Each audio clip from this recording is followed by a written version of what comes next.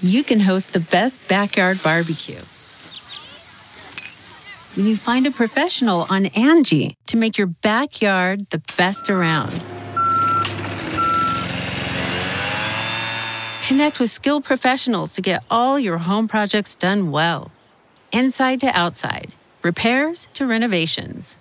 Get started on the Angie app or visit Angie.com today. You can do this when you Angie that. Hi, it's Jason Greenblatt on The Diplomat, brought to you by Newsweek. I was really glad to have the opportunity to interview His Excellency Omar Al-Olama, the Minister of State for Artificial Intelligence, Digital Economy, and Remote Work in the United Arab Emirates. He has a long title, but just as long are his list of responsibilities. The UAE is the first country to appoint a Minister for Artificial Intelligence, and it shows the cutting-edge, forward nature of the UAE. It was a great chat, and I hope you enjoy it. I'm Jason Greenblatt. This is The Diplomat, brought to you by Newsweek. So I'm delighted this morning to welcome His Excellency Omar bin Sultan Al-Olama, the Minister of State for Artificial Intelligence, Digital Economy, and Remote Work in the United Arab Emirates. Minister Al-Olama, you have pretty much the coolest title around, all things that everybody's excited and interested in these days. And I'd love to hear how new this ministry is and how you landed such an amazing position. Thank you very much, Jason. It's an absolute pleasure being with you. So the post was established 5 years ago, nearly 5 years ago now, in 2017. So by October of this year, it's going to be 5 years. And the whole remit was artificial intelligence in the beginning. The reason why this post was created is because our leadership started to hear about the importance of artificial intelligence from different experts, different world leaders. Everyone's talking about AI and the potential of AI as well as the potential negative implications of the technology. And His Highness Sheikh Mohammed bin Rashid Al Maktoum, the Prime Minister of the UAE, he's also the Vice President and he's also the ruler of Dubai, decided that instead of waiting for things to happen, we need to actually have someone who's in charge of overseeing this agenda in the UAE. The same way that historically, if you look at the last 200 years, there wasn't a minister for energy when we were dependent on coal and we were dependent on wood fire. But the moment it became generating electricity and the moment we moved into energy as a core fundamental requirement of the advancement and the development of our country, ministers of energy were put in place because of the implications that will arise from not having someone oversee this agenda. The same is true as well for ministers of telecommunications. When we're using just normal postal systems or the conventional, traditional communication systems that existed pre the telephone and pre the new advanced means of communication, there was no minister of communication or minister of telco or minister of ICT. So with the advent of every technology, there needs to be a review of what ministerial positions are created and what are the focus areas of the government alongside these specific technologies. In 2020, there was a cabinet reshuffle. So in the summer of 2020, that reshuffle required us to look at what our areas of focus are as a government. Some ministries were merged together to be more focused and to be leaner, and to really focus on not having a lot of people doing the same task. Other portfolios were expanded. And at that point of time, my portfolio was expanded to include the digital economy and remote work applications. And the reason for that is because AI is going to be a big disruptor for government. We know that the future of the economy is going to be dependent on the digital economy side. That's why the biggest companies in the world today are digital economy companies. And most of these companies are actually dependent on AI. So Google is an AI company, Facebook is an AI company, and so on and so forth. So we need to try to work on pushing the private sector in the UAE and the economic activity in the UAE towards the digital side by also helping them with the artificial intelligence angle. And remote work is an angle that will allow you to bring in the best talent to work from the UAE and serve a global audience. So again, it's linked to the digital economy. It will be linked to AI most probably because people who are working in this sector can work from anywhere. And I think in general, our ambitions are to be one of the best nations in the world on the AI front as well as the digital economy front. I think your ambitions, the UAE's ambitions, are to be the best in the world at pretty much everything. It's really quite remarkable. What are some AI tools that are going to enhance the UAE's government operations? Just on your first comment, if you are able to dream, why not dream big? It's something that His Highness Sheikh Mohammed always says. There is no reason for you to dream small. If you have the ability, right? And if you work towards that dream, nothing is as powerful as someone who has a dream and believes so much in that dream that he or she wants to make it a reality. And we see every person that has changed the world was a person that was a dreamer, first and foremost. And they are passionate enough and patient enough to work towards delivering that. And that's our ambition from day one, to have big dreams and to strive towards them. And that's what got us to where we're at today. In terms of tools, to be honest, many people think about AI as one technology. But as you know, and many of the people that will be listening to this, the audience that you have would know, AI is a plethora of different technologies under the umbrella of artificial intelligence, which means that each tool that falls under that umbrella has different applications, has different challenges, has different opportunities. So self-driving cars, for example, have a completely different set of challenges, opportunities, and use cases than a smart agent or a chatbot AI algorithm that is used for customer service. And in that regard, I think the way that we look at deploying AI in the UAE is we think of first, what are the two fundamental requirements of deploying AI? And the fundamental requirements, in our opinion, is first, improve quality of life, and second is improve efficiency. And it comes in this order. So if it improves efficiency to a large degree, but does not improve quality of life, we don't prioritize that application. And then we also think about the controversial uses of AI, because our conscious decision in the beginning was to put a motto for ourselves, which was under the acronym of BRAIN. We want to build a responsible artificial intelligence nation. And the responsible AI means responsible development, responsible deployment, and responsible use, not only for today, but even for future generations. So we are very excited on the applications that we currently have in deploying AI in oil and gas extraction, distribution, storage, really trying to not dictate the price of oil, because we know that requires many factors, and some of them are beyond our control, but use AI to dictate how we can reduce our price so that we are not as affected as other countries when it comes to the price of oil and the price per barrel. So we can increase efficiency by a few orders of magnitude by deploying AI. The same is true with energy generation and energy distribution. You know that today the UAE is one of the leaders globally in terms of solar energy generation as a percentage of overall energy that is being used in the country. However, it cannot reach 100% because of some of the inherent issues that we face today when it comes to renewables, when it comes to, for example, the sun setting, and these are variables that we can't affect or control.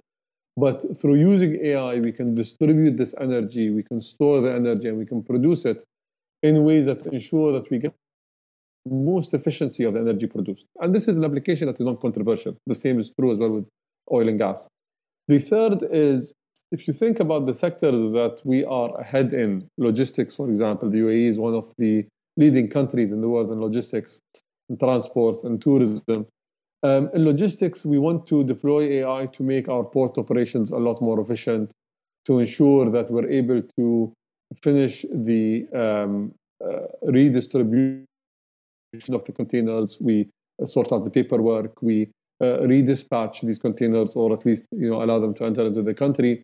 Instead of doing that within days or hours, try to do that within minutes by using robotic process automation and AI, as well as blockchain, to create a complete value chain that does not exist currently.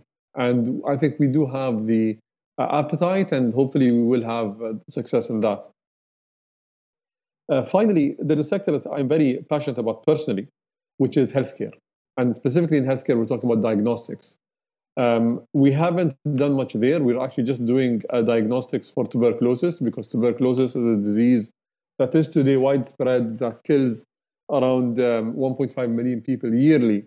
And it is something that we can eradicate if we put our minds to it.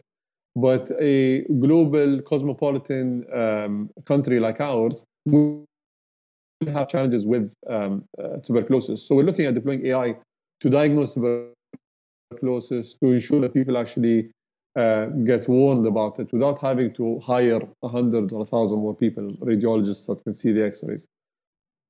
Minister Alama, before I get to my next question, you mentioned two things that I want to touch upon for a moment. You mentioned your concept of dream big, as well as healthcare. I didn't realize that you were involved in healthcare, and I want to ask a personal favor if you could add to your list one day, God willing. I want to focus on pancreatic cancer. Both of my parents passed away from pancreatic cancer. It's become a huge killer, at least in my country, and especially in old age in particular these days, because people are living longer. So maybe with the benefits and the tools that you're creating using AI, maybe you'll be able to find the cure to pancreatic cancer or some tool to at least control it. It's a personal favor. Maybe, God willing, you could do it. And now, Minister Al-Alama, the UAE was, I think, the first country to put together a ministry like yours and to hire a minister of artificial intelligence. Have others followed the UAE's lead? And if so, not to ask you to name your competition, but I will, what are the other countries, who are the other countries that you would consider to be leaders in this space, and are you able to partner with them?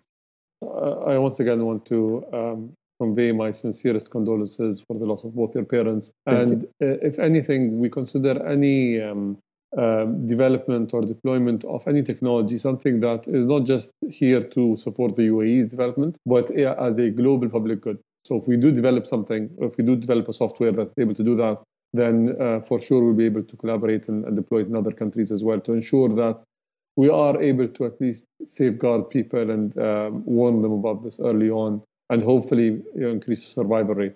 I would like to say on that specific topic, it depends on the number of cases and data that you have.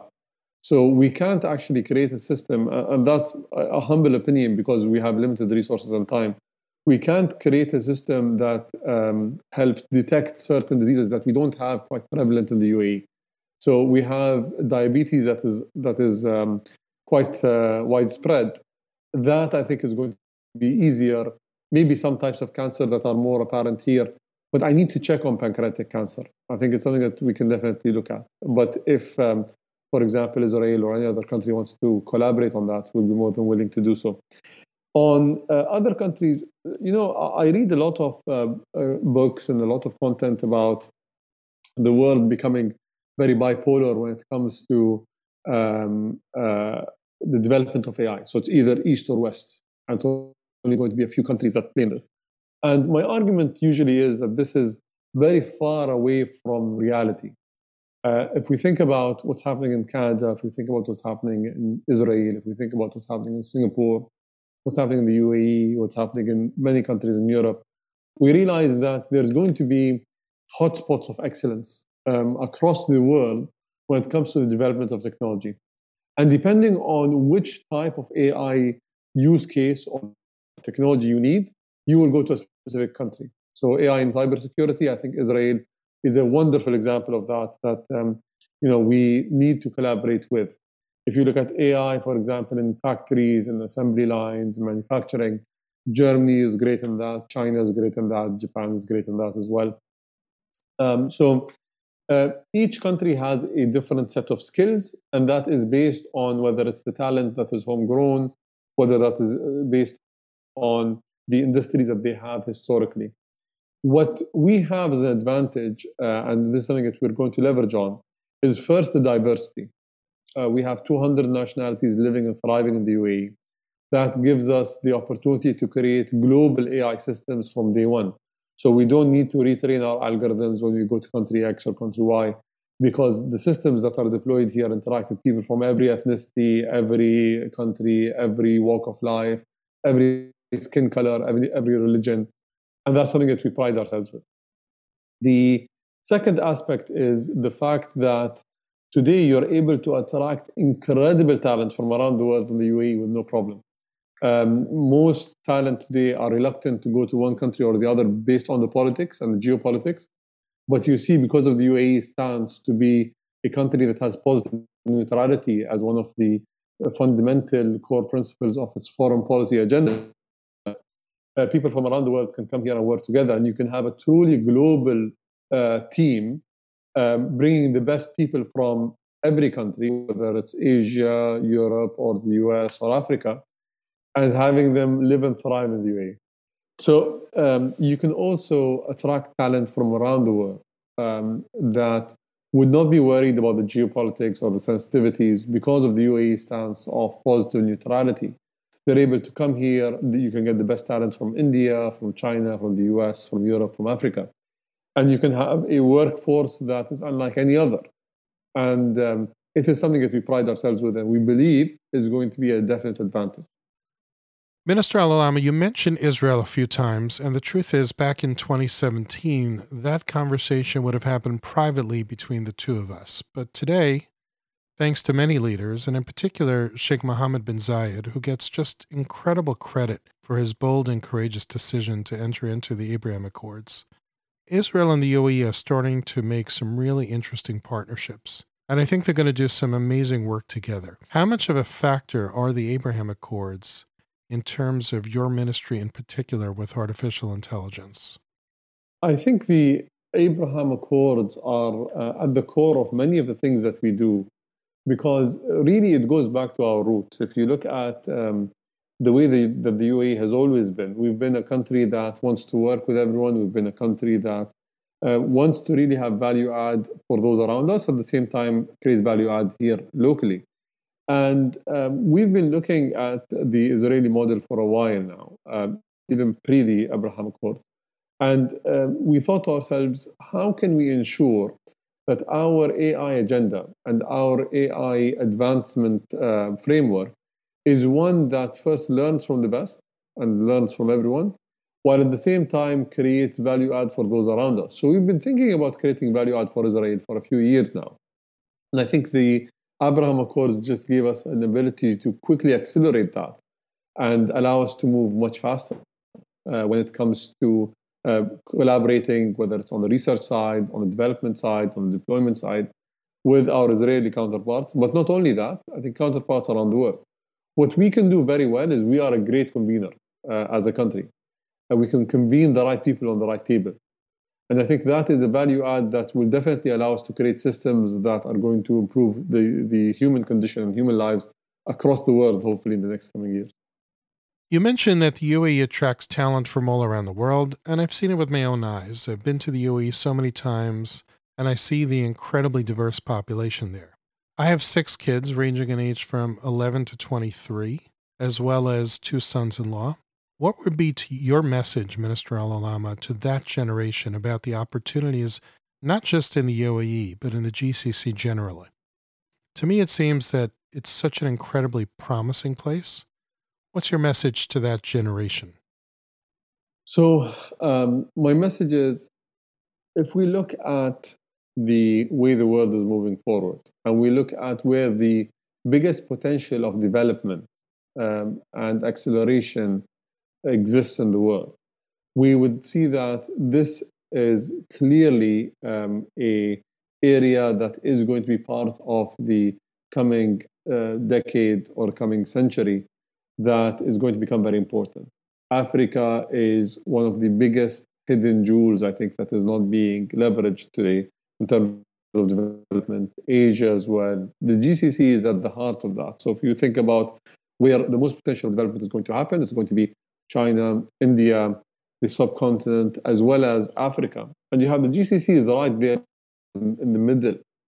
There's also this fact that the Middle East as well is a part of the world because of internal politics or some of the challenges that we have, is today a place with a lot of potential, but challenges as well. These challenges are going to be overcome. It's a matter of time. It's a matter of time until we actually come back to saying we want to focus on development, we want to focus on economy rather than focus on internal politics.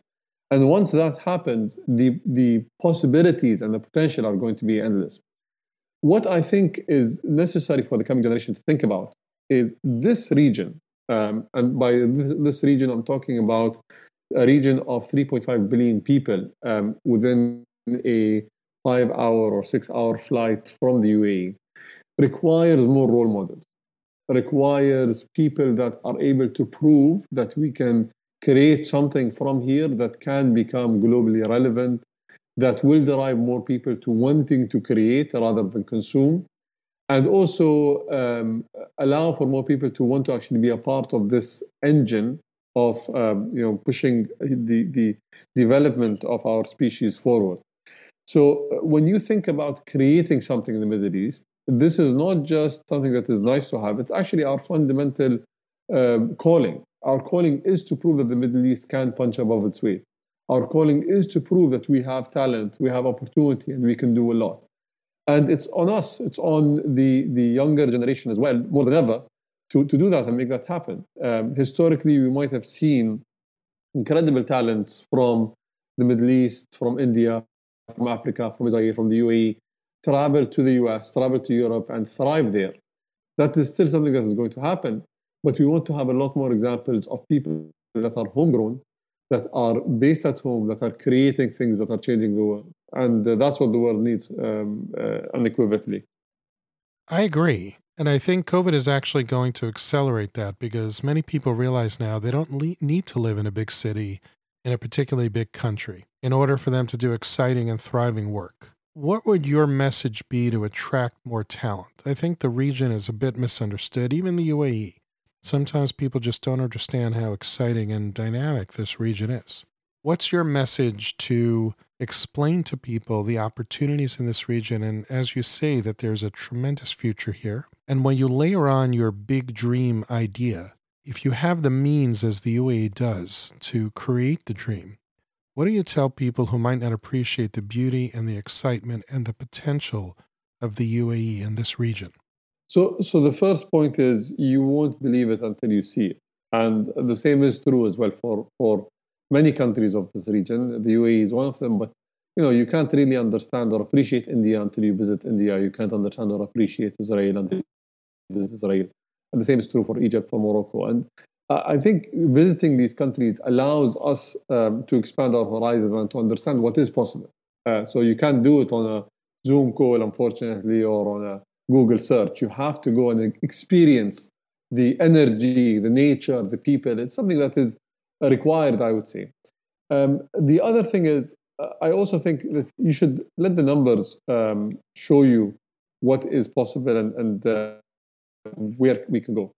If you look at, for example, the number of digital economy startups that are situated in the Middle East, and if you think about the amount of foreign direct investment that comes into the Middle East that is invested in digital economy startups, around 55%, and this is excluding Israel, so Middle East excluding Israel and Turkey, 55% of the overall investment amount actually comes into the UAE. And that proves to you that the whole world is actually believing in what is happening here. And this is going to create a snowball. So as you have one success story, another success story, another success story, each one of them is going to have spin-offs that are going to become unicorns, decacorns, and centicorns, hopefully over the next coming years. One great example is Careem, that was acquired by Uber for $3.1 billion. After the acquisition, the spin-offs from Careem were 58 companies, out of which I think now 3 are unicorns. And this is only going to snowball into something bigger and better. So the opportunity to start is right now. We are right at the cusp, right at the beginning of this. And if you want to see it with your own eyes, please, I think the UAE is today, I think 2021, the most popular destination to travel to in the world was Dubai. So, people have been flocking in from every country in the world. And this is as per TripAdvisor's rating for the top destinations. Please come and see it with your own eyes. And then if you believe in it, the same way that we're preaching, try to be involved. And that popularity actually even was sustained during COVID. So imagine now that we may hopefully possibly be out of COVID or at least heading out of COVID. And speaking of COVID, how can artificial intelligence help, whether it's COVID in the future or something else that will transpire, the next COVID, the next terrible disaster for humanity? How will your ministry potentially be able to help us navigate through that? So through the COVID pandemic, we have worked in the UAE on a few programs for track and trace, for example, to try to proactively understand the way that the pandemic is going to spread, trying to understand as well proactively how many hospital beds we need, how many ventilators we need. And through that, we planned properly, and thankfully, the UAE actually did quite well when it came to COVID. We were amongst the very first countries to open up, and we haven't closed down since. We've only had 6 weeks of lockdown, as opposed to many other countries around the world. We've had our airports open, which allowed for visitors from around the world to come in. And numbers of deaths and numbers of hospitalizations have always been controlled quite well because of us leveraging AI specifically to simulate and to understand the spread of the disease better. We also see how countries and companies around the world used AI to help with the vaccine process, to create the vaccine. So this was the fastest vaccine production on record that we were able to see throughout human history. And hopefully, I'm optimistic that we are coming out of this pandemic. Now, to overcome future pandemics, we need to understand that we need to be proactive. We can't continuously live in a world where we are reactive the same way that we were with COVID. So we need to work together and collaborate on creating ways for us to simulate what potential, and this is where AI can come in, what potential pandemics can arise, or viruses or bacterial infections, etc., can arrive. And think about how we can start from now creating some sort of therapeutic that will at least be effective to a certain degree against them. Because as Bill Gates said, this is not the final pandemic. I think history has proven that there have been a few pandemics and there will be pandemics coming up. But we need to focus our efforts right now on being proactive rather than being reactive, because every 100 years or so, one of these pandemics becomes widespread. We've seen that with the Spanish flu, we've seen that with COVID. And then the price that we pay is quite big. The price in human life, which is first and foremost. And second is the price on economic activity and the economic price as well. The UAE recently changed its work week to be a Monday through Friday work week.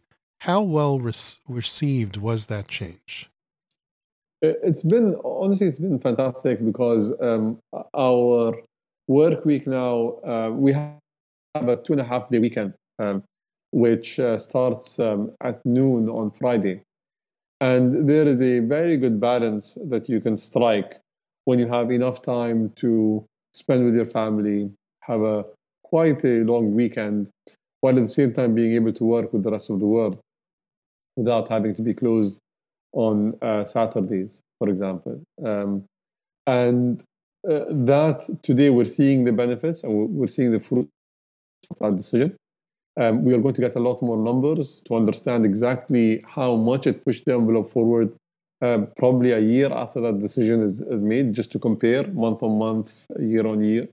But so far it's been quite well received, and people are very excited and very happy. Last question. You've said that the UAE wants to become the Switzerland of the Middle East. Tell me about that. So recently we have decided to try to have a kind of motto of positive neutrality with everyone. So we want to work on economic development with everyone. We want to be quite politically neutral with our neighbors and everyone around the world. And that is quite apparent if you look at the UAE's relationships between East and West. We have great relationships with China and great relationships with the US. We have great relationships with many countries around the world, and probably everyone today. And we realized that focusing on economic development is something that everyone's excited about and everyone will subscribe to. So our leadership in the UAE, headed by His Highness Sheikh Khalifa bin Zayed Al Nahyan, as well as His Highness Sheikh Mohammed bin Zayed, who's been a champion for positive neutrality throughout the years, and His Highness Sheikh Mohammed bin Rashid Al Maktoum as well. have decided to focus really on our economic development, try to work on co-investing with other countries, trying to end conflict. So we've seen that with some of the files that have been pushed in the past, trying to bring at least certain opponents together to have a conversation or a dialogue, to try to push for peace. Look, it's never going to be perfect, but if you embrace it and if you advocate for it, hopefully the world that you're going to wake up to tomorrow is going to be a more positive world with a better future for our kids, your kids, and all kids around the world. Minister Al-Olama, thank you. Thank you for sharing your thoughts. I hope to have the opportunity to talk again with you because there's just so much that you're working on that's incredibly exciting to so many people. So thanks again for joining The Diplomat, for joining me on Newsweek. Thank you, Jason. It's been a pleasure. Hey, it's Jason Greenblatt on The Diplomat, brought to you by Newsweek. Well, His Excellency Omar Al-Olama and I covered a lot of ground about artificial intelligence, remote work, the responsible use of artificial intelligence, and much more. I hope you found this interesting and informative, and if you did, please make sure to share it with your friends, family, and colleagues. You can listen to The Diplomat on Apple, Spotify, and wherever you get your podcasts. Do remember to scroll back and listen to any episodes you may have missed, and make sure to share them. Thanks for listening. I'm Jason Greenblatt. This is The Diplomat, brought to you by Newsweek.